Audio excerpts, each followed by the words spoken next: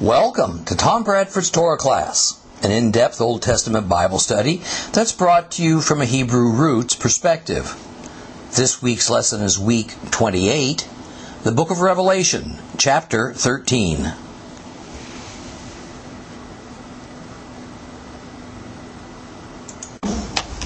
We had just begun Revelation chapter 13 last week when we ran out of time. So we're going to continue with it today. Now, just a brief review. The events foretold by chapter 13 were not just future for John. They are future also for us. This chapter is dominated by three characters: the dragon, the sea beast, and the land beast. Now, references to these characters continues well after chapter 13. So we need to sort them out. We need to kind of get them firmly in mind, where they're placed, who they are, who they symbolize. The dragon symbolizes Satan, and he was unequivocally identified as such one chapter back. In verse 9 of chapter 12, we read, "The great dragon was thrown out, that ancient serpent, also known as the devil and Satan, the deceiver of the whole world. He was hurled down to the earth, and his angels were hurled down with him." The sea beast is the first of two so-called beasts to arise in chapter 13. He emerges from the ocean, while the dragon, Satan, stands on the seashore, either waiting for him to appear or more likely summoning him. The sea beast and the dragon have very similar appearances. They each have 7 heads and 10 horns, which indicates their intimate connection. Now, one of the main ways to tell which is which is that back in chapter 12, verse 3, we were told that the dragon was red in color. No doubt this is why most illustrations, paintings, and cartoons of the devil are that he's red. On the other hand, the sea beast's main feature is he was colored like a leopard, presumably with spots. The next feature difference is that the dragon had 7 crowns adorning his 7 heads, while the sea beast had 10 crowns adorning his 10 horns. So we must not overlook the use of the numbers here, 7 and 10. 7 is the ideal number. It indicates completeness, wholeness, at times finality.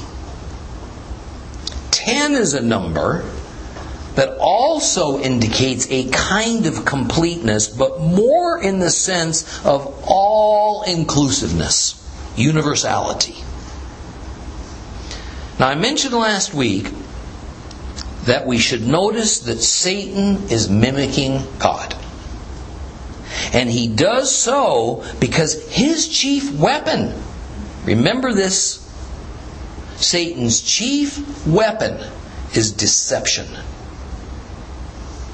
So it's no wonder that the devil incorporates the numbers 7 and 10 in his physical appearance, because 7 and 10 are usually associated with godly actions. And since one of the primary characteristics of God is that He manifests Himself in multiple ways that we tend to call persons, which Christianity long ago transformed into the Trinity doctrine, so we find Satan attempting the same thing. That is, Satan appears to us in Revelation as a kind of Trinity: the dragon, the sea beast, and the land beast. And we're going to see a bit later, Satan will even try to mimic Christ and that special prophet that announced his advent.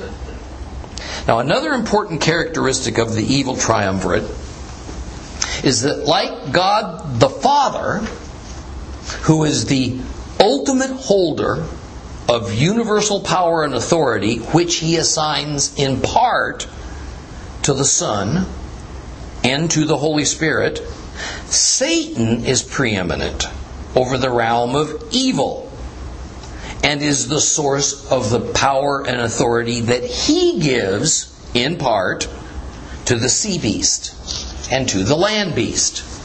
Now, we have so much to discuss today, and it is difficult. It's complex, but it's enlightening. So let's reread all of chapter 13 to get our foundation good and set for today's discussion. Turn your Bibles, if you have a complete Jewish Bible, to page 1544. This is Revelation chapter 13. And remember, I'm going to start reading from 12:18, because that short little section actually belongs as the beginning of chapter 13, not the ending of chapter 12. Then the dragon stood on the seashore, and I saw a beast come up out of the sea, with 10 horns and 7 heads, and on its horns were 10 royal crowns, on its heads blasphemous names.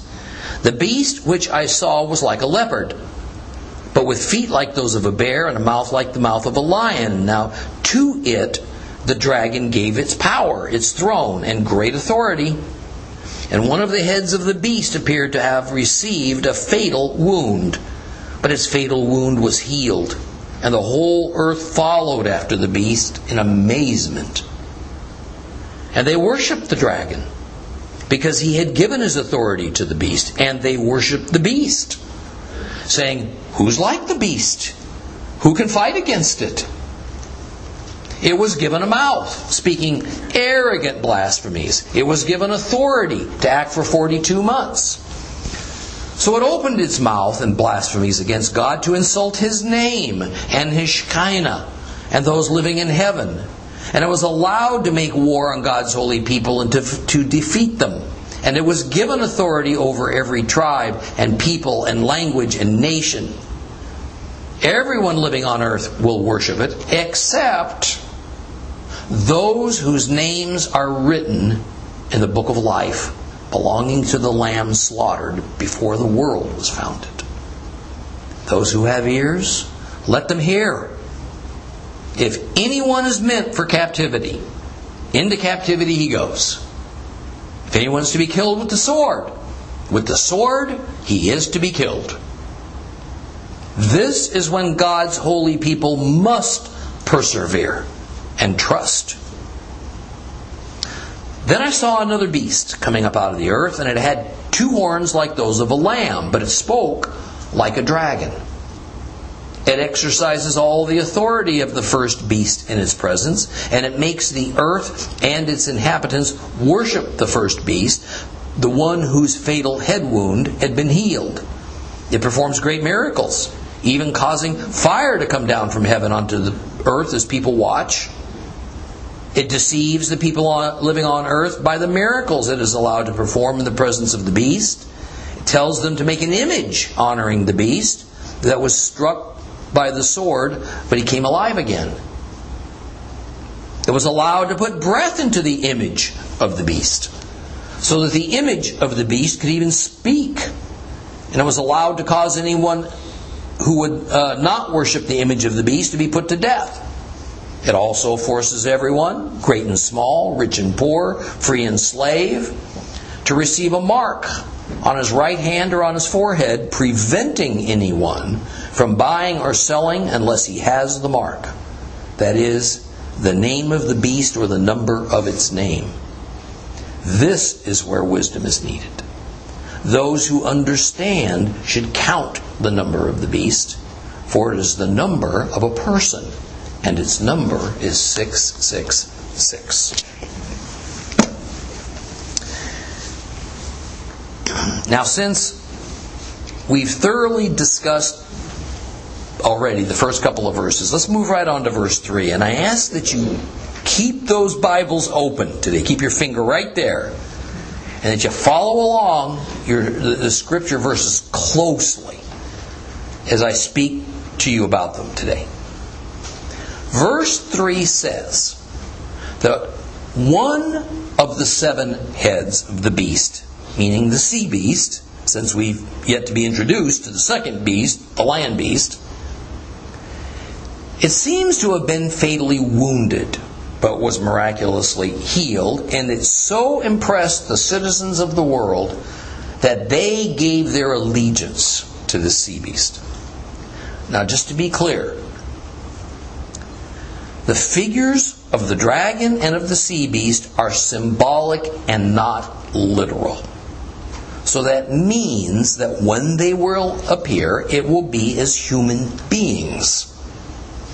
Or perhaps, in some cases, human institutions. The world will not see a literal 7-headed monster and an actual red dragon-like creature and then weirdly follow them any more than we would today. At least I hope. In fact, says verse 4, the world will more than give their undying allegiance to the sea beast. They will worship him. In other words, the sea beast will be seen as divine, or at least the level of public awe will be so great that they put all their trust in him, even if that trust might be more fear-based than adoring for many. Who is like the beast? Who can fight against it? You know, perhaps the best, most recent analogy would be that the beast will be like Hitler, only on a worldwide scale. You know, while some in Germany willingly and with great hope gave Hitler glory and even love, more were simply in fear of him. And they believed that because of his unmatchable power and cunning, they had little choice but to follow and obey him. Now I want to pause here for a moment. This passage does not actually say that the world will give its allegiance to the sea beast. It says the world will give its allegiance to the dragon. The world will give its allegiance to Satan. Think about that. But like God, Satan's an invisible spirit. So how is the world going to give its allegiance to something that's invisible? It will be via giving their allegiance to the visible, tangible human being that sea beast symbolizes. The one who operates under the power and authority that was given to him by Satan. So in the end, it's the same as the world giving its allegiance to Satan. See, it works the same way with God. When we give our allegiance to Christ, who was certainly not an invisible divine spirit when he roamed the Holy Land 2,000 years ago, but rather was a visible, tangible human being who operated under the power and authority given to him by God in heaven. Then it's the same as giving our allegiance to God the Father in heaven. I mean, remember what Yeshua once said in John 14:9. And Yeshua replied to him, "Have I been with you so long without your knowing me, Philip? Whoever has seen me has seen the Father. So how can you say, 'Show us the Father'?" So just as Christ was a heaven-sent agent of God the Father So very representative of every marvelous attribute of God the Father, but still Yeshua was not God the Father. So will the sea beast be a hell-sent agent of Satan, displaying every evil attribute of Satan, but still will not be Satan. And as with Christ saying, if you've seen me, you've seen the Father, so it will be that when people see the sea beast, whoever that human being is, they will have seen Satan. You with me on that? See, this, by the way, is the same sense that we're supposed to be taking John 14:9. And it's also the sense we are to take this passage in Revelation. Now, who or what exactly is the sea beast?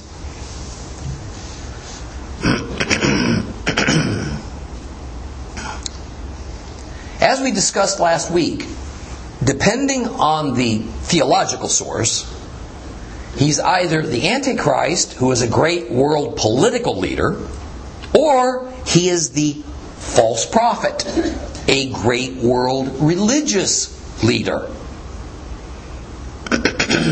There is no consensus on this. Now, I personally believe that the weight of scriptural evidence favors that the sea beast represents the Antichrist, as well as, remember this thing has multiple heads, okay, as well as the nations and the leaders from whence he comes, and is at first given his earthly political authority. But why is it that this beast emerges from the sea? I find there are two reasons for this. First, we have a sea beast and then separately a land beast, because Satan has for eons been given authority by God to be the prince of the earth. Thus, a satanic leader from the sea and another one from the land are Satan fraudulently mimicking that mighty angel back from Revelation 10. The one with one foot on the land and the other foot on the sea. In my opinion, that mighty angel was the angel of the Lord, a manifestation of God. Back in Revelation 10, 5 through 7, just to help remind you.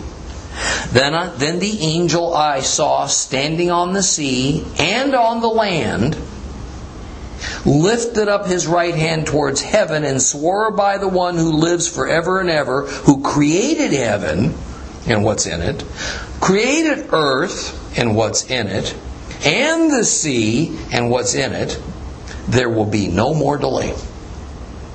On the contrary, in the days of the sound from the seventh angel, when he sounds his shofar, the hidden plan of God will be brought to completion, the good news as he proclaimed it to his servants, the prophets. So the mighty angel is declaring God's sovereignty over the entire earth by having one foot on the land, the other foot on the sea, and then pronouncing an oath, swearing by Jehovah. So, now, Satan, he brings forth an evil angel, so to speak, from the land, another one from the sea, to show that he intends on hanging on to his rulership over the entire earth. A rulership that the Lord says has already been removed from him and turned over to Christ.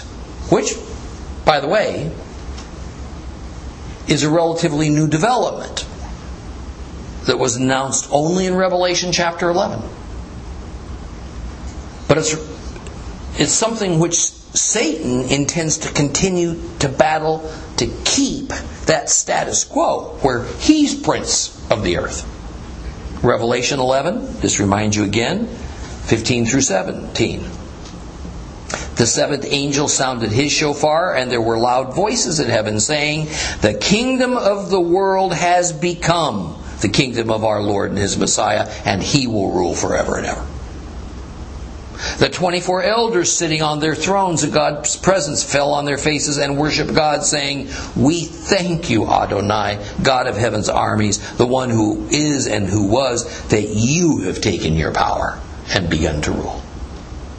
So the transfer occurred in Revelation chapter 11. From Satan as the prince of the world to Yeshua as king of the world.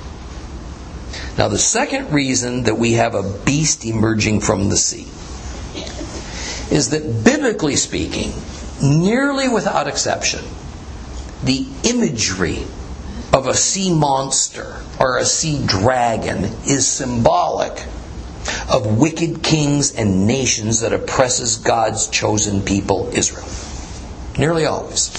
Very often, the evil kingdom is Egypt. Even the great Pharaoh in the days of Moses was spoken of as a sea dragon. In Ezekiel 29:3, "Speak and say, Thus saith the Lord God, Behold, I am against thee, Pharaoh king of Egypt, the great dragon that lieth in the midst of his rivers, which hath said, My river is mine own. I've made it for myself."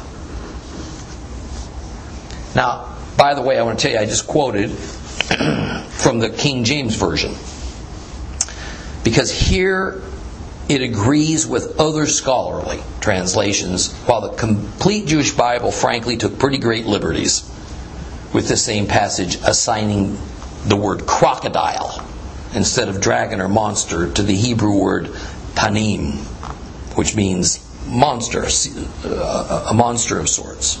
So the symbolic meaning of the sea, from which comes the sea beast, is that the beast is emerging from an ocean of wicked nations and wicked peoples. That Egypt is the emblem throughout the Bible for a wicked nation that oppresses God's people makes this meaning even more informative, because Egypt is a remnant not only of the Roman Empire, but also of the Greek Empire. And the Greek Empire was symbolized in Daniel, the book of Daniel, by a leopard. And the leopard is the primary physical characteristic of the sea beast. Hope you see the connection with all this. So let's talk a bit about this fatal wound given to the sea beast. First of all, the wound would only have been fatal to but one of the seven heads. And the verse clearly says that. So only one of the seven heads of this beast would have potentially died. Not the entirety of the sea beast. So the seven heads have to represent seven separate people or institutions or entities of some sort.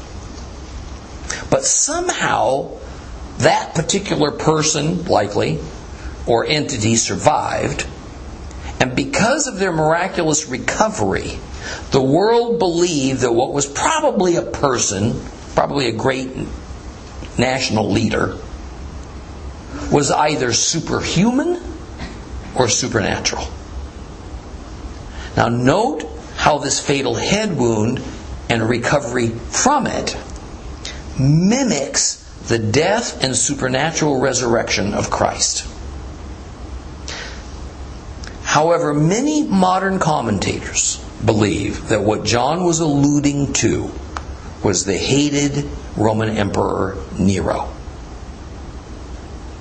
Late in his reign, perhaps 20 years before John wrote Revelation, Nero had his throat cut on the authority of the Roman Senate, and he died.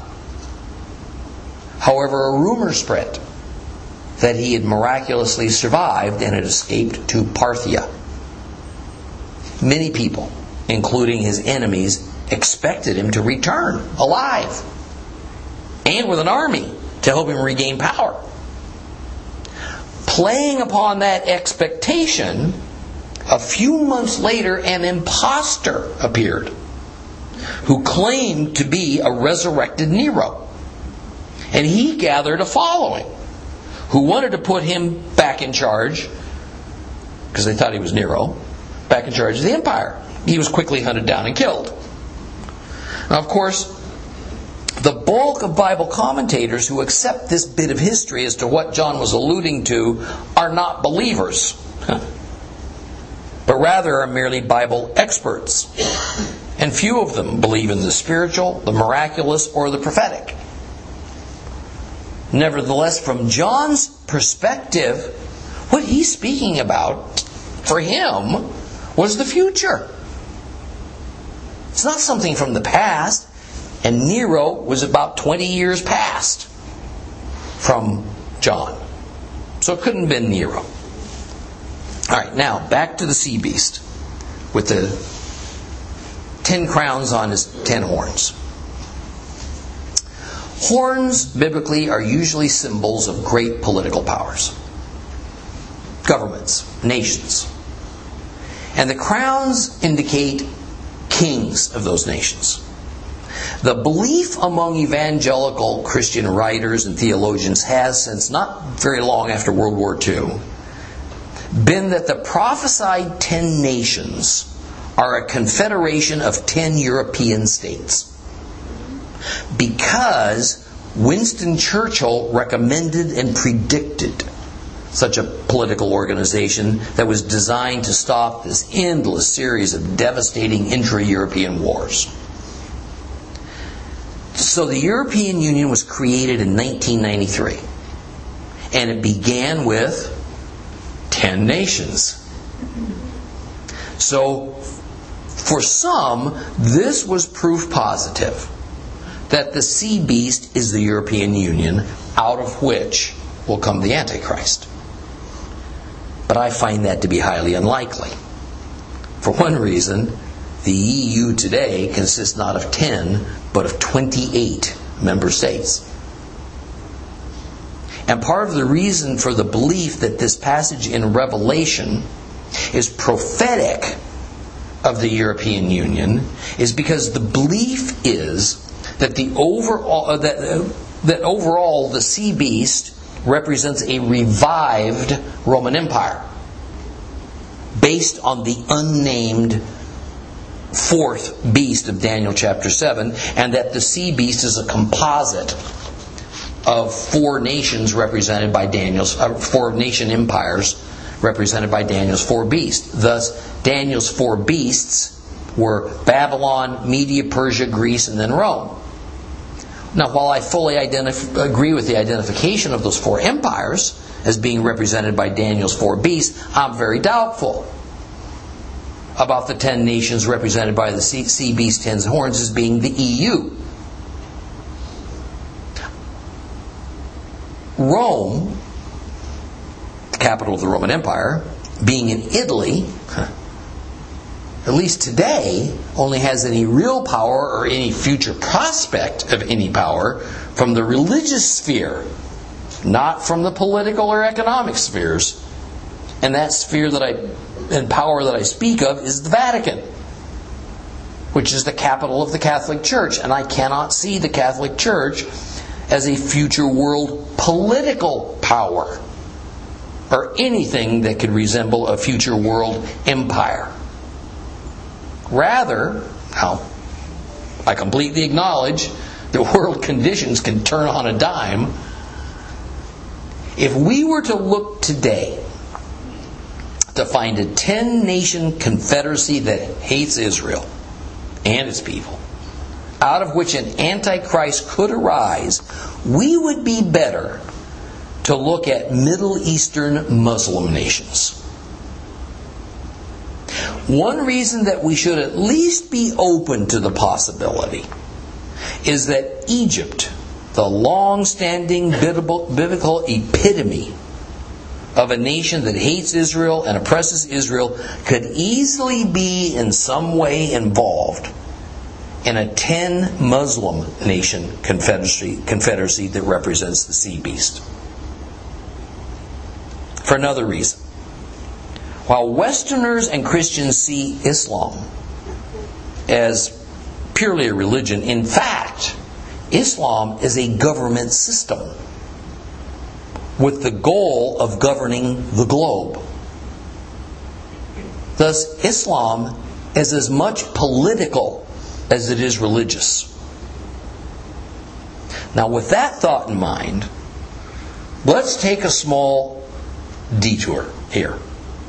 Since one of the enduring topics among Christians is who this predicted, all-important 10-nation confederacy of anti-Semite nations might be. Because out of them comes the Antichrist. And to address this, I'm going to borrow heavily from a lecture I gave on one of the tours I led to Israel several years ago. So if you were on that tour, this might sound familiar.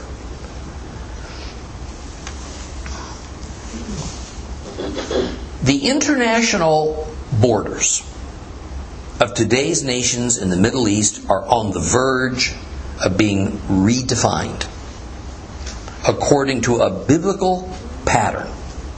And they're going to be redefined into 10 national divisions along with an 11th division called Assyria, which will arise out of Iraq sometime after the USA completely leaves it.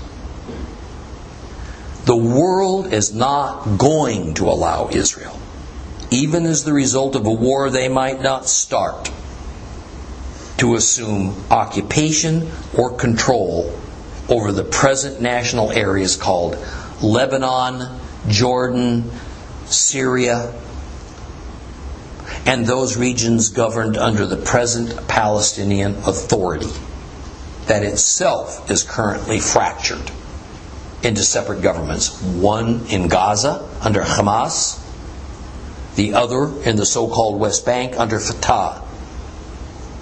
The scriptures seem to indicate that these various territories will actually be divided into smaller states.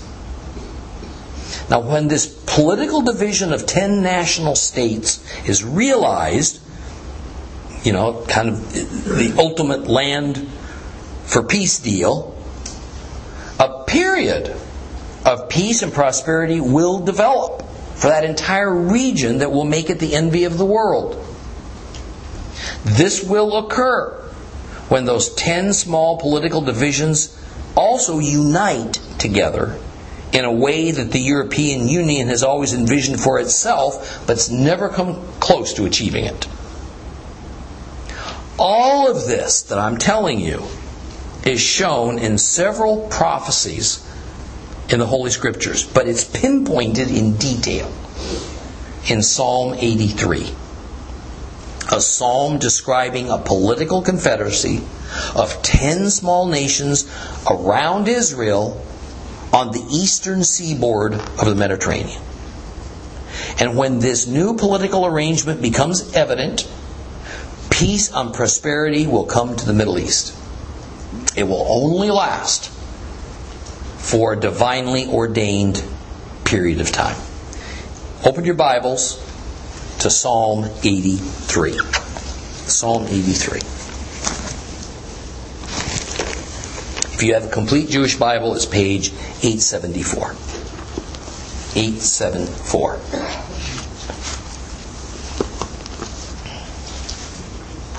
Follow along with me.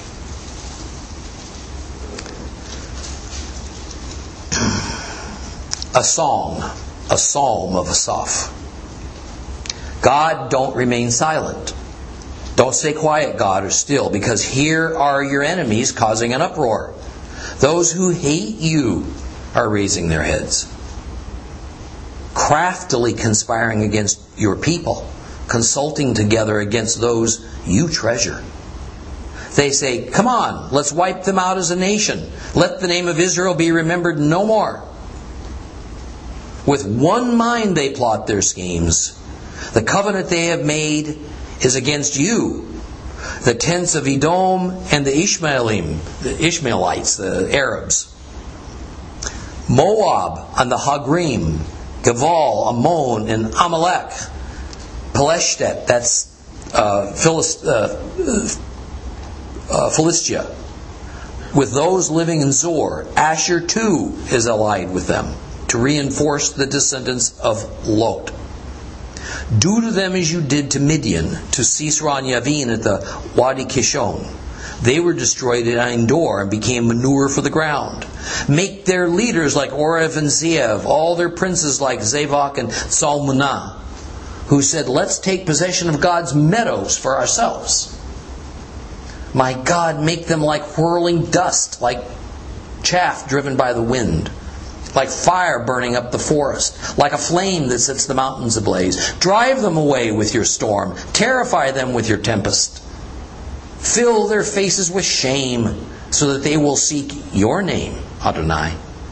Let them be ashamed and fearful forever. Yes, let them perish in disgrace. Let them know that you alone, whose name is Adonai, are the most high over all the earth.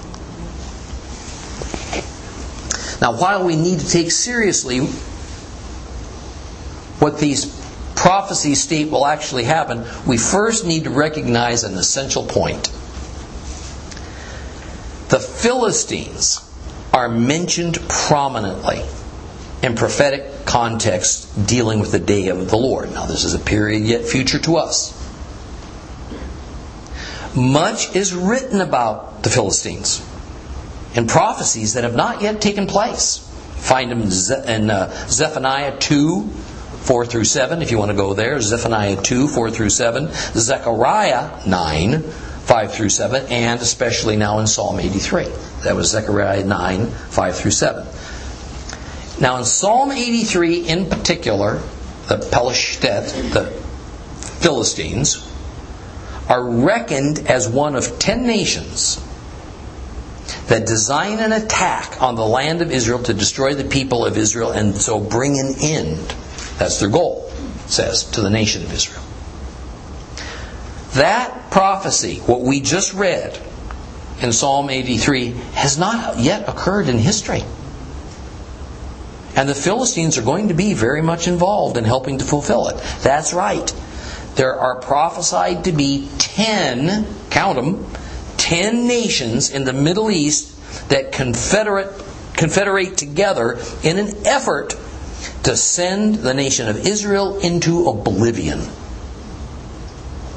Now, besides Psalm 83, there is another section of Scripture that speaks of a confederacy of peoples that will be evident at the end of the age just before the second advent of Christ. This confederacy is mentioned in the book of Daniel, chapters 2 and 7. It is entirely possible that the 10 specifically named nations of Psalm 83 are the same as those implied by Daniel, as opposed to what many think today is a European-based union of nations called the EU.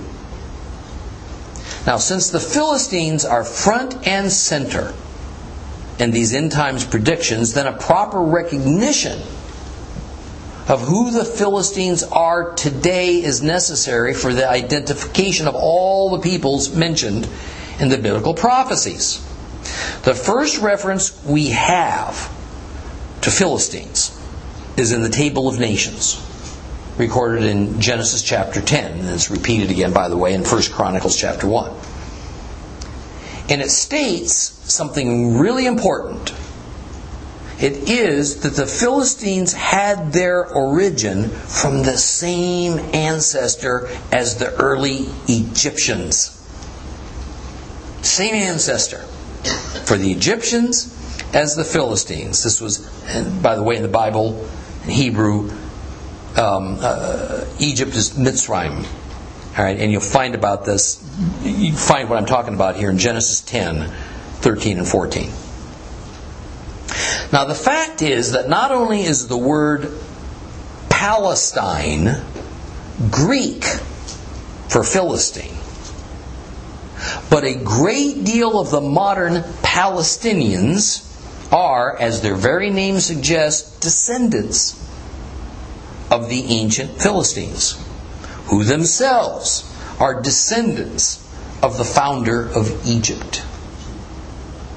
God recognizes that some of the people are of mixed ethnic characteristics.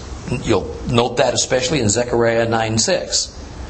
But this biblical indication does not mean that the main people are disqualified from being Philistines just because they have some mixed ethnic background. What does this all mean? In Psalm 83, we have a graphic description of 10 separate nations or peoples surrounding the nation of Israel. In our time, those nations would be all Muslim nations. The account in this psalm, I repeat, has never occurred in history. The end of the psalm relates how the events described are going to lead up to Jehovah, God of Israel, being declared the Most High over all the earth. The time setting of Psalm 83 is shown by its position in the book of Psalms. The psalm describes a time just before the kingdom of God is established over all the earth. Just before. And since this is true, we may indeed have a prime prophecy revealing, more or less, who the 10 nations are of Daniel and Revelation. This reference in Psalm 83 is a significant key, I believe, to end times events that all prophetic interpreters ought to recognize and not just remain fixated on, frankly, what's proving to be a dead end. And that dead end is the EU as the 10-nation confederacy from which comes the Antichrist. So while what I've presented to you can in no way be thought of as ironclad proof, or is it going to settle the debate, it has to be considered, at least from the worldview of 2019, as reasonable, plausible, as a biblically sound candidate to identify the makeup of the 10-nation confederation symbolized by the sea beast. And at the present time is much more likely that than any European Union. So, with that to ponder, let's move on. It's always wise to look back at what the earliest church fathers had to say about biblical matters, and especially about the book of Revelation. Because they were unencumbered by today's political correctness. And they were far closer to the time that the Bible was written. Caesarius of Arles, a church father who lived in the late 400s AD and was a bishop in what today is called France, had this to say about the identification of the sea beast. He said, "And the dragon gave him his power, for we see how the heretics who have the power of the devil are powerful in this world. For just as formerly it was the pagans that devastated the church, now it's the heretics." So for Caesarius, the sea beasts are church heretics. Now, Victorius of Petovium, who lived in the 200s AD, closer yet to the time of John, had this to say about the subject in his commentary on the Apocalypse. "God will send a king worthy of those who are worthy of him, namely the Jews and those who persecute Christ. And he will send him as a Christ, such as the persecutors and the Jews deserve. To be sure, he would not be able to seduce the people of the circumcision were he not to pose as a defender of the law." So Victorinus seeing the sea beast as primarily the Antichrist, says the Antichrist is going to pose as a defender of the law of Moses. He does not claim that the Antichrist will actually be a Jew, but only that he might pose as a Jew, or at least as a person who convinces the Jewish people that he believes that the law of Moses remains valid. Tychonius, who lived in the 300s AD, in between the first two I talked about, gives us his view on the sea beast. One of its heads refers to the Antichrist, because there are 7 heads, not in regard to number, but as a sign of universality of that earthly kingdom that is hostile to the Lamb. So Tychonius sees the 7 heads of the sea beast as symbolic of all the nations that Satan will deceive. Of course, implying that the number will be much greater than 7, because then 7 is only symbolic of a much greater number for him. Now, I've given you just a very small sampling of what the early church fathers thought about the Antichrist and the sea beast, and those views remain as among the most popular views still being held in the 21st century. The fact that so many views exist, even from the earliest beginnings of the church, will again prove as a caution for us. Your view and my view of what the actual fulfillment of currently unfulfilled prophecies may look like has to be held lightly. Lightly. Because all we can see is from our very narrow slice of time in the history of the world. World conditions can change rapidly, especially in the modern era.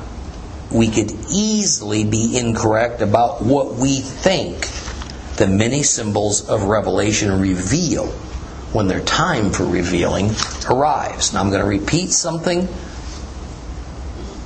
that I said at the outset of today's discussion, because it is so central to understanding the dragon, the sea beast, and the land beast. It is that Satan is out to mimic and to mock God.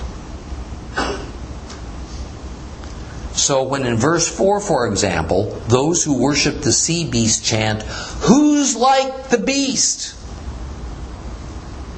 It is mimicking, it is mocking the archangel Michael, who fought the battle against Satan in heaven and prevailed, thus kicking Satan out of heaven. This is because Michael's Hebrew name is Michael, and his name means, "Who is like God?" See what's happening here? Who is like the beast? Who is like God?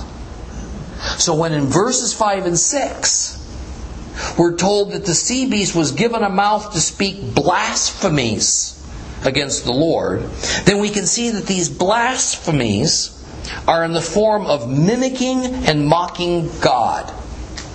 We've already seen examples of them. But surprisingly, we're also informed in verse 7 that the sea beast has been allowed by God to make war against God's followers. And I'm sorry to say, to defeat us. This defeat will be nearly universal, because this is going to affect, we're told, every tribe, every people, language, every nation. Everyone on planet Earth. But with one notable exception. And we're told about that in verse 8. Only those whose names are written in the book of life belonging to the Lamb will be exempt. True believers. Even so, the ominous words of verses 9 and 10 make it clear that what it means to not be defeated by Satan and his sea beast is that our faith And so our place in heaven will remain intact. While others who may profess some level of belief in Christ will lose even that. Our Savior warned us about that day that's ahead. In Matthew 7:21 through 27, He says, "Not everyone who says to me, 'Lord, Lord,' will enter the kingdom of heaven. Only those who do what my Father in heaven wants. On that day, many will come to me and say, 'Lord, Lord, didn't we prophesy in your name? Didn't we expel demons in your name? Didn't we perform miracles in your name?' Then I'll tell them to their faces, 'I never knew you. Get away from me, you workers of lawlessness.'" So everyone who hears these words of mine and acts on them will be like a sensible man who built his house on bedrock. The rain fell, the rivers flooded, the winds blew, beat against the house, but it didn't collapse because its foundation was on the rock. But everyone who hears these words of mine and does not act upon them will be like a stupid man who builds his house on sand. The rain fell, the rivers flooded, the winds blew, it beat against that house, and it collapsed.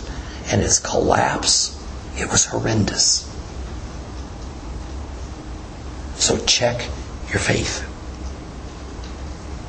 Check your faith. Yeshua says the measure He will use isn't in merely saying you believe in Him. It isn't in how many church events you attend. It isn't how pious you outwardly seem. It is in the doing, He says, of what the Father says to do.